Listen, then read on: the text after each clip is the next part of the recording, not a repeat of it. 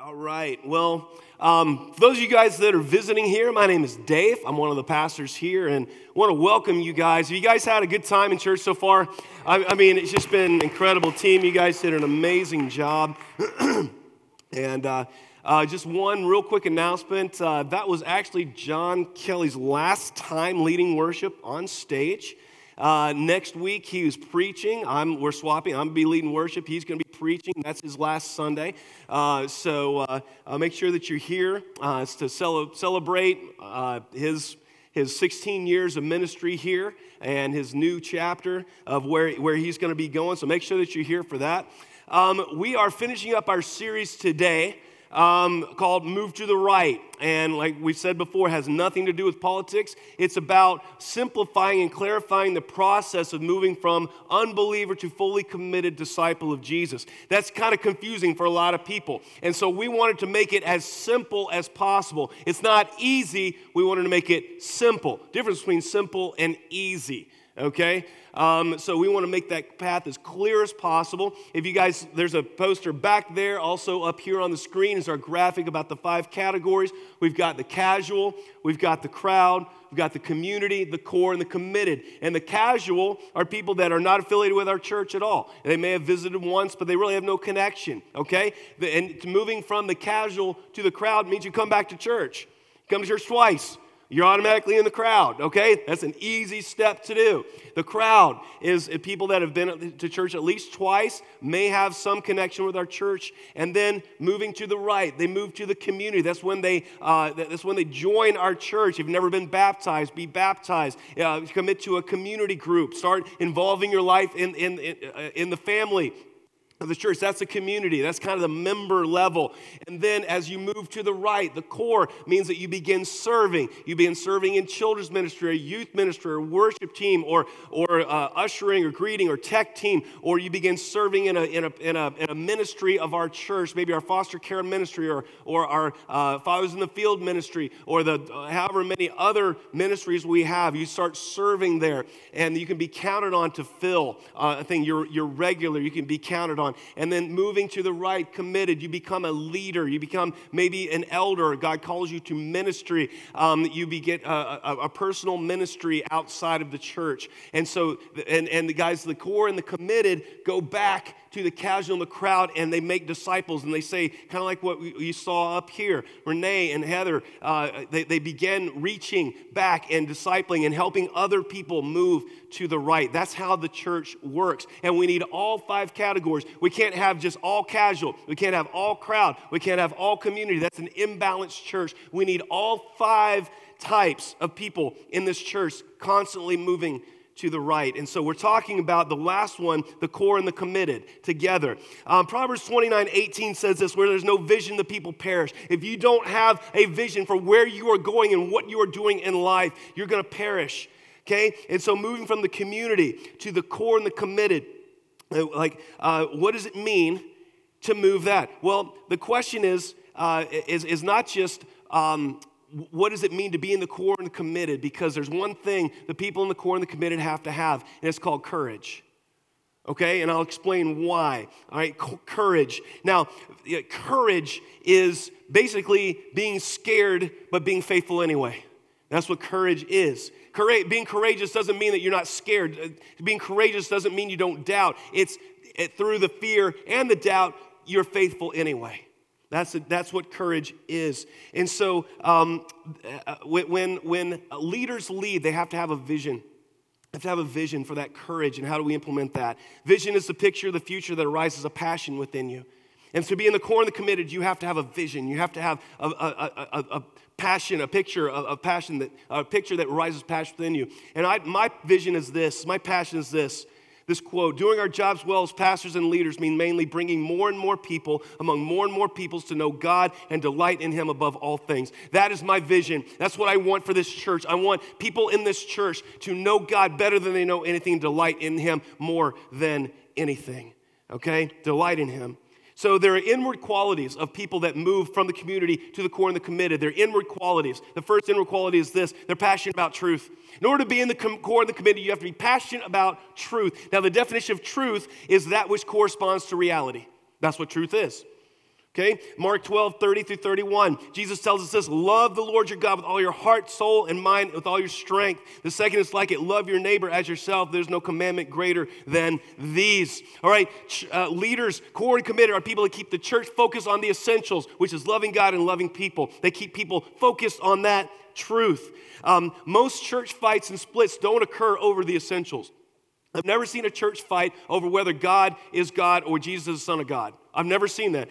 Most church fights and splits do not happen over whether or not we're called to make disciples. They don't happen over whether or not Jesus was resurrected. What causes disunity in the church is things that most often aren't essential. Someone likes the way Pastor so-and-so preaches better than other Pastor so-and-so. Someone thinks money should be spent over here, and another disagrees. They're things that just are not important. They're not essential. They don't have anything to do with loving God and loving people. And so leaders, the core and the committed, are people that keep the church focused on what is true, what is right. Okay? Leaders are people who know that the main thing is keep the main thing the main thing. Courageous leader, someone who's passionate about the truth, willing to sacrifice comfort, security, prestige, social standing, finances in order to achieve it. We need core and committed people in this church who aren't swayed with what is popular, what is cool, what will get you clicks on social media. We need core and committed people who take their cues from the Word of God, not from what is popular out in the world. Speaking the truth of the Bible is a revolutionary act in our country now. And we need people who are not afraid to speak it. Remember that George Orwell said, the further a society drifts from the truth, the more it will hate those who speak it. And if you are not passionate about the truth of the gospel, you will not be able to withstand when people hate you for speaking the truth. That's why we need courage. When you teach in children's ministry or youth ministry, you core and committed people. You aren't teaching pop psychology or what would get you applause on social media. You teach the Word of God. Because that's what truth is. The second inward quality of a core and committed is this: passionate about being the example. I asked the question, what does the church need most? And there are a lot of great answers, and probably a lot of them are true, but my answer to that is we need people to be examples. We need people who can lead by example, people that demonstrate their faith day in and day out, 24/7 in the church for people to follow. And we need people that aren't afraid of the Apostle Paul's words in 1 Corinthians 11:1 that says, imitate me as I imitate Christ. That scares a lot of people. But Paul said, imitate me. I want you to follow my example. Because I'm following Jesus, and that's what the church needs. That's what church is in desperate need of. When I was a kid, I was passionate about finding people that were better than me at everything. And there were a lot of people, believe me, it wasn't hard. It wasn't hard to find people that were better than me at everything. I found every video, VHS, of Pele and Diego Maradona to try to imitate because they were the best soccer players in the world. And I tried to imitate them because they were better than me and I wanted to follow them. I found every VHS of Geddy Lee and Flea, the great bass players that inspired me. And I tried to imitate what they would because I wanted to follow their example. I constantly found people that were better at me than the things, and I followed them. And guys, in the church, we need that too. How many of us, my goodness, how many of us people my age and maybe even younger than me, if we had that example of what it means to follow Jesus, how many terrible decisions could we have avoided? How much heartache, how much pain could we have avoided if we had that example to follow of what it means to follow Jesus? Imagine that. Well, you have a chance to be that for someone else. Okay, we need examples of courage in the church. All right? The catalyst, one of the biggest criteria we use for selecting elders is, do we want people to be like you? The people that are elders right now, Mike Maggard, Jerry Phelps, Adam Tipton, Bud Burdett. I ask very simply, do we want a bunch of Bud Burdett's running around this church? He got a vote from his wife. Now that's impressive, okay? Yeah. Do we want a bunch of Mike Maggards? We want a bunch of Jerry Phelpses. Do we want a bunch of Adam Tiptons running around this church? The answer is overwhelmingly yes. Because I want people in this church to react to things the way they react to them. I want people to lead like they lead. I want people to be counted on like they can be counted on. They are the example. They're the best examples that we have. And that's the main criteria for being an elder in this church. Okay? Do I want people of Catalyst to pray like they pray, to respond to stress like they respond to stress? Do I want people of Catalyst to imitate them as they imitate Christ? And the answer is a big yes. I've been in elder meetings with men that had no business leading a dog on a leash, let alone a church. Prior to Catalyst, I've been in elder meetings where profanity flies freely, where tempers are lost, insults and criticism are the norm. I've been the target of a lot of that. How horrible. And that's who's leading the church. Well, no wonder the church is in the shape it's in. When you look at the leadership, leaders must be the example, all right? Must be the example. John Piper says this: the Christian leader must ruthlessly examine his life to see whether he is the least bit enslaved by television, alcohol, coffee, golf, video games, fishing, laziness, pornography, good food. Spiritual leaders ruthlessly track down bad habits and break them by the power of the Spirit. Spiritual leaders long to be free of everything that hinders their fullest delight in God and service to others. If you're going to be in the core and committed, that keeps us up at night. That's why the Bible says not many should presume to be leaders. It takes courage to be the example. I can't emphasize how important being the example is. Look around you. Just take a look around you. More than 1/4 of this church is under the age of 18. Probably another quarter is under the age of 30. And people that everyone says don't come to church, well, guess what? They're in our church, and we're glad you're here. They aren't looking for entertainment and fun and ice cream. They're looking for something real, something that lives and breathes in people's lives, and they want a piece of it. I teach a parenting class on Wednesday nights, and everyone's younger than me. I lead a men's small group on Friday mornings through my book, and they're all in their early 20s, one guy in the 30s. Why? They're looking for entertainment. They're looking for example. Someone who is living what they want to live. Someone who will show them by their life what it means to follow Jesus. And if they don't see that, church, they're gone. They're out the door. It's amazing. See pastors in churches wringing their hands saying, how do we reach the young people? And they try everything, every type of cool new gimmick, every entertainment, and everything, instead of challenging the church to be the example of what these young people can be. How about that? How about we reach the young people by being the example for what a Christian man or a Christian woman, a Christian husband, a Christian wife, a Christian grandparent looks like 24/7? Why don't we say to the quarter of our church under the age of 18, hey, young people, imitate me as I imitate Christ. That's how you reach the young people, because that's what they're looking for. The third inward quality of the core committed is passion about Christ. We're passionate about truth, passionate about being the example. Third, we're passionate about Christ. 1 Corinthians 2:1-5. And so it was with me, brothers and sisters. When I came to you, this is Paul talking, I did not come with the eloquence or human wisdom as I proclaimed to you the testimony about God. For I resolved to know nothing while I was with you except Jesus Christ and him crucified. I came to you in weakness and great fear and trembling. My message and my preaching were not with wise and persuasive words, but with a demonstration of the Spirit's power, so that your faith might not rest on human wisdom, but on God's power. The core committed person's life must boil down to one thing: Jesus Christ, Jesus alone. He's not just a good teacher. He's not just a guy that handed out good advice. He is the living, breathing Son of God, crucified, dead, buried, and resurrected. And our lives boil down to that one thing. And the courageous leader, life boils down to one statement, influencing everything else. And I know I quoted Piper a lot, but he inspires me. He was an example to me, and I love this statement. How shall I study? How shall I teach? How shall I write? How shall I live? What will be my vigilance regarding television in the privacy of my room? Will I rise early enough to pray concerning the magnitude of truth that is at stake in the world, so as to help people know God better than they know anything and delight in God more than they delight in anything? Man, that's awesome stuff. What a challenge. Is that you today? Do you ask yourself that hard question? How shall I live so that Jesus looks amazing? The way I speak, the way I lead my family, the way I conduct my business, the way I treat people, the way I work, the way I spend money, the profession I'm in, everything. Will this bring glory to Christ? That's what the core and committed person's life is obsessed with. All right?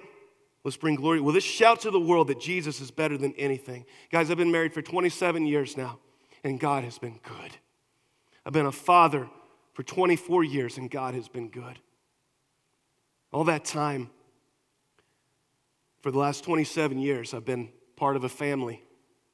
I've been part of a family my whole life, but when my new family was created on June 29th, 1996, I've gotten alone and asked God, are you pleased with my life?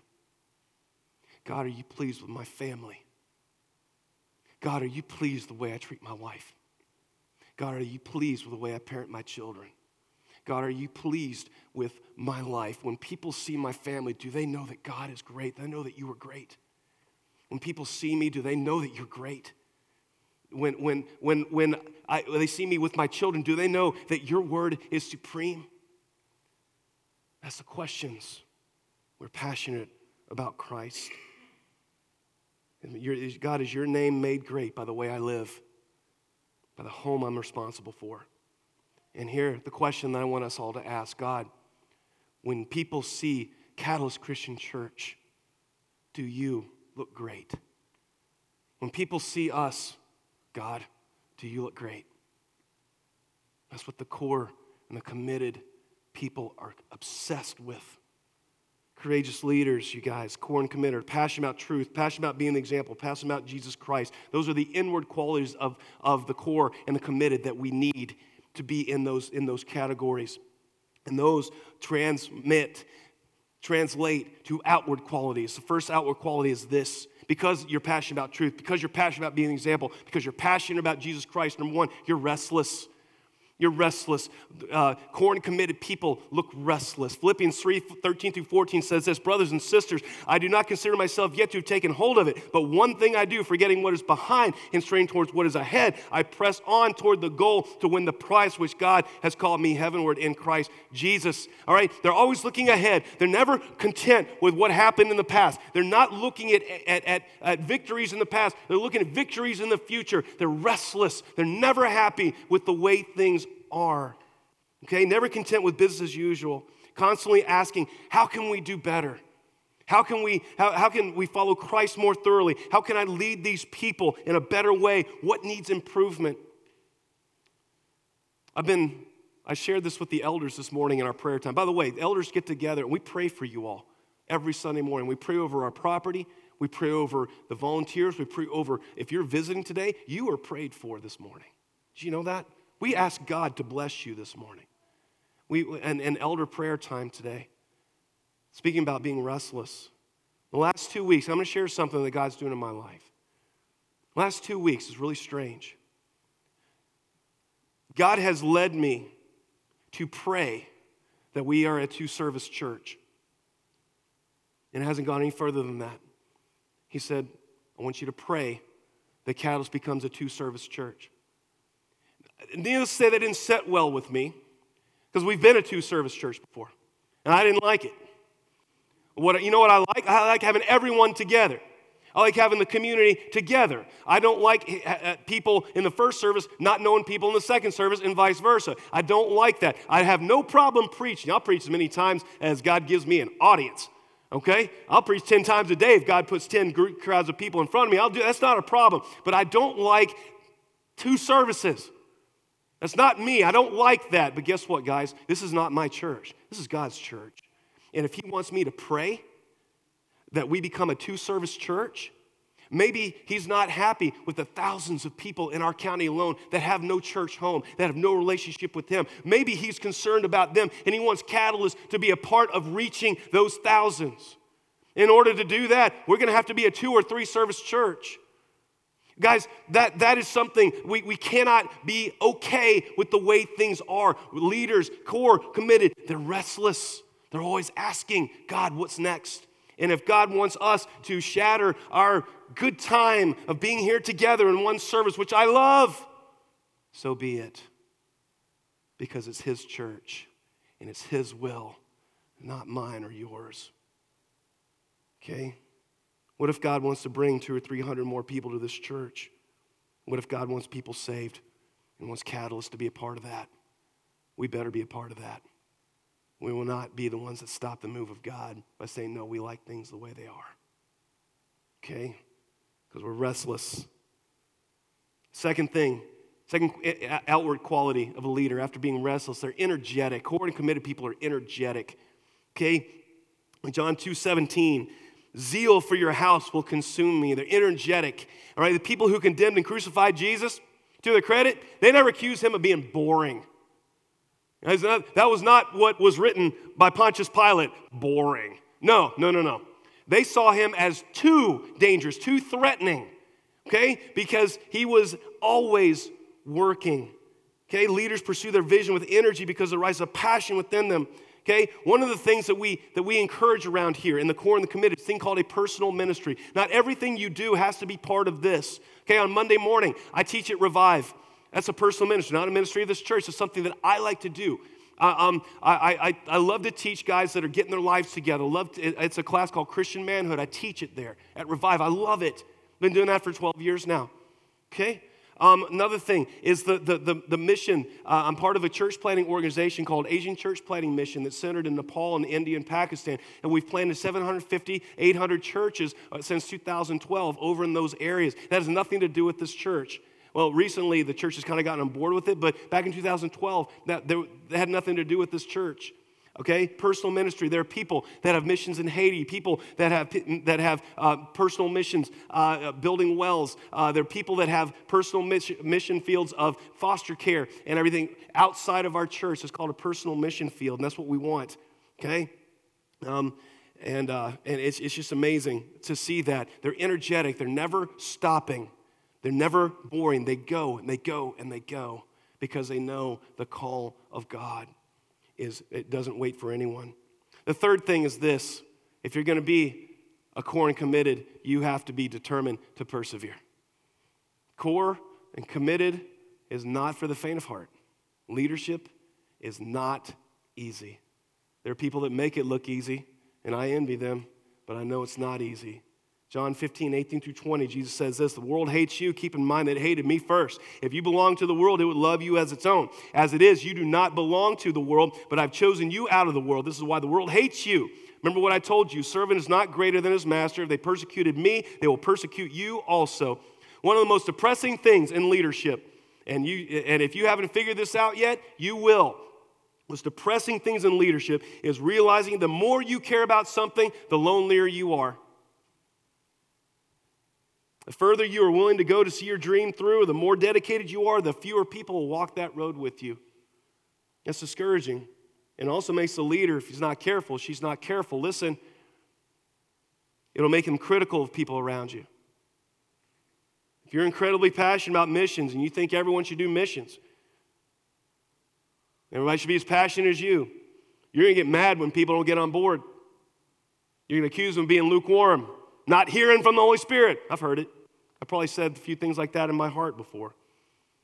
That's the first reaction because you're passionate about it, because you believe in it so strongly. The first reaction is to judge the people around you. Make sure you don't do that, leaders. Okay? Because not everyone will see the importance of what you think is important. That's okay. Don't be discouraged. Just understand the more passionate you are about something, the fewer people will go with you. It's a rule of leadership. Okay? If it doesn't mean they're lukewarm or uncommitted. It just means they have a different commitments than you do. Second, after judging everybody for not being as passionate as you, the second thing you have to understand is that you'll always have roadblocks. The more dedicated you are, the more Satan will try to stop you. Okay? People don't understand your passion. People actually hope you'll fail. There were people back in 2008 that were hungry to watch our church fail. I don't know why. Back when we were getting started, there were people that just were just looking gleefully, hoping we'd close our doors, hoping we'd fall apart. That's pretty sick. Fortunately, we proved them wrong. But anything you want to lead with passion will garner criticism. Persevere past it. One of my favorite prayers that I pray about every week was written by an elderly country preacher. And he said this, Lord, give me a backbone as big as a saw log, and ribs like the large timbers under the church floor. Put iron shoes on my feet and galvanized breeches on my legs. Give me a rhinoceros hide for a skin and hang up a wagon load of determination in the gable end of my soul. Help me, this is my favorite, help me sign the contract to fight the devil as long as I've got a tooth and then gum him till I die. Now that's a prayer, all right? And one of the legends at Asbury Seminary when I was there, a guy named J.T. Seamans, and the story, he was legendary for his missions in India. And he was a young man. He went to his first mission in India, got called back home on furlough to give a report to his church. This was back in the 20s and 30s, or 40s, whenever it was. And he had no results of his ministry. He had no baptisms. He was not reaching anybody, it seemed like. And so his church board deemed his mission a failure, and they would not be financially supporting him to send him back. And they had already given him a church to pastor here in America. And JT, at age 21, looked at the board and he said, God, you all did not call me to India. God called me to India. So what you say makes no difference. And he left the meeting, refused the pastorate he was given, started raising his own money, and went back and lived in India permanently. At the time of his death, he had baptized more than 500,000 people into Christ over in India. He was determined to persevere. Courageous leader knows well the hymn, I've decided to follow Jesus. Though none go with me, still I will follow. No turning back, no turning back. The fourth quality of leader is optimistic. Optimistic. All right, Ephesians 3:20-21. Now to him who is able to do immeasurably more than all we ask or imagine, according to his power that is at work within us, to him be the glory in the church and in Christ Jesus all throughout all generations forever and ever. To him who is able to do what? Immeasurably more than we could ask or imagine. You believe that as a core committed person, that God has got it, that you serve the King of Kings and the Lord of Lords, and therefore the sky isn't even the limit. See, courageous leaders are incredible optimists. They have to be. They're people who believe that God works everything to the good of those who love him and obey. Right? They believe this is the day the Lord has made, and I will rejoice and be glad in it. Guys, Eeyore would not make a good leader. Okay? And seriously, you cannot be a pessimist and lead. All right? Courageous leaders, core and committed, are optimists because they know who's calling the shots. And they know who's running the show. That faith in God leads to optimism. And can I tell you something personally that bothers me? This is not in the Bible. Okay, don't say that this was in the Word of God, because this is me speaking right now. Okay, and one of the frustrating things I hear from so many leaders, just track with me here, is how they fall all over themselves to let everyone know how imperfect they are, how they screwed up, how they don't have it all together. And that's okay to a point, because nobody's perfect, and nobody likes a pretentious, actor. No one likes that. But can you imagine William Wallace, who in the movie Braveheart, was about facing down the English at Stirling. They've got their professional army, the cavalry, their uniforms, everything. He's got a ragtag bunch of farmers and laborers, and they're outnumbered 2-1 or 3-1. Can you imagine William Wallace looking at his troops and say, hey, guys, I'm just not perfect. Matter of fact, I lose as many battles as I win. Let me tell you about the time where I just really screwed things up. You think that army would be inspired? No, they would tuck tail and run. Okay? Courageous leaders radiate optimism, and they have confidence in their calling and their faith. I'm not saying to not be real, but how about we stop falling all over ourselves to tell people how bad we are, and instead start inspiring people, say, hey, imitate me as I imitate Christ, okay? Because honestly, when I was a young man, I was always looking for someone to take me where I wasn't, where I know it could go, and all I heard were guys saying, oh, I'm not perfect, I can't do it, don't look at me. I'm like, well, okay, I get it, and they were trying to be real, I get it, but no one took the time to lead. Okay, guys, when I was a young man, I wanted leaders who challenged me to go where it was dangerous, to show me by their lives what it meant to truly follow God. I wanted leaders who inspired me to go further than I ever thought possible, to be someone I never thought I could be, I never thought that I could do, who inspired me to greater faith, That's the kind of leader that I was looking for. And instead, I heard a bunch of apologies of how imperfect they were. And I get it. You're not perfect, but lead, inspire me. Okay? See, guys, what I've found is that people don't follow titles. They don't. You guys won't follow me because I'm the senior pastor. You guys will follow my example if I'm leading you to Christ. This is where you want to go. People don't follow titles, they follow courage. And 1 Peter 3:15 says this, "But in your hearts revere Christ as Lord. Always be prepared to give an answer to everyone who asks you to give the reason for the hope that you have, but do this with gentleness and respect." When I read that, sometimes I ask, I wonder why that isn't happening more in my life, why unbelievers aren't coming up to me and saying, "Hey, you have hope." Why? You ever wonder why that's not more of a reality in your life too? Could it be that the world sees us hoping in the same things that they hope in? They're looking at you with your depression and anxiety and your brokenness and everything like that, and they see, well, I mean, I just see you valuing the same things I value. I see you reading the same news stories. I see you reacting to life the same way I do. I see your home looking a lot like mine. Why would I ask you for the reason for your hope? I see no difference between you and me. And guys, leaders are people that can give the reason for the hope that they have because their hope is in something different than what the world hopes in. Courageous leaders hope in one place, Jesus Christ. Whenever I get discouraged, you guys, I go back to something that a mentor, an inspiration, an example of mine when I was in college gave me. When I was in college, I was part of FCA, Fellowship of Christian Athletes, and our sponsor was a man named Steele Harmon. I don't know if anyone knows who Steele Harmon is. He's a legend in this area. He's in the Center College Hall of Fame, Athletic Hall of Fame. He loves college students. He's probably in his 80s or 90s now, and he is still working with FCA, reaching college students. He is passionate about them. He loves them, and he was such an inspiration to me as I was taking my first steps in the faith. And he had this little printout. It was done on a ditto machine. Yeah, and you guys knew exactly what I did when I got it, right? Yeah, you Gen Xers? Yeah, I got you.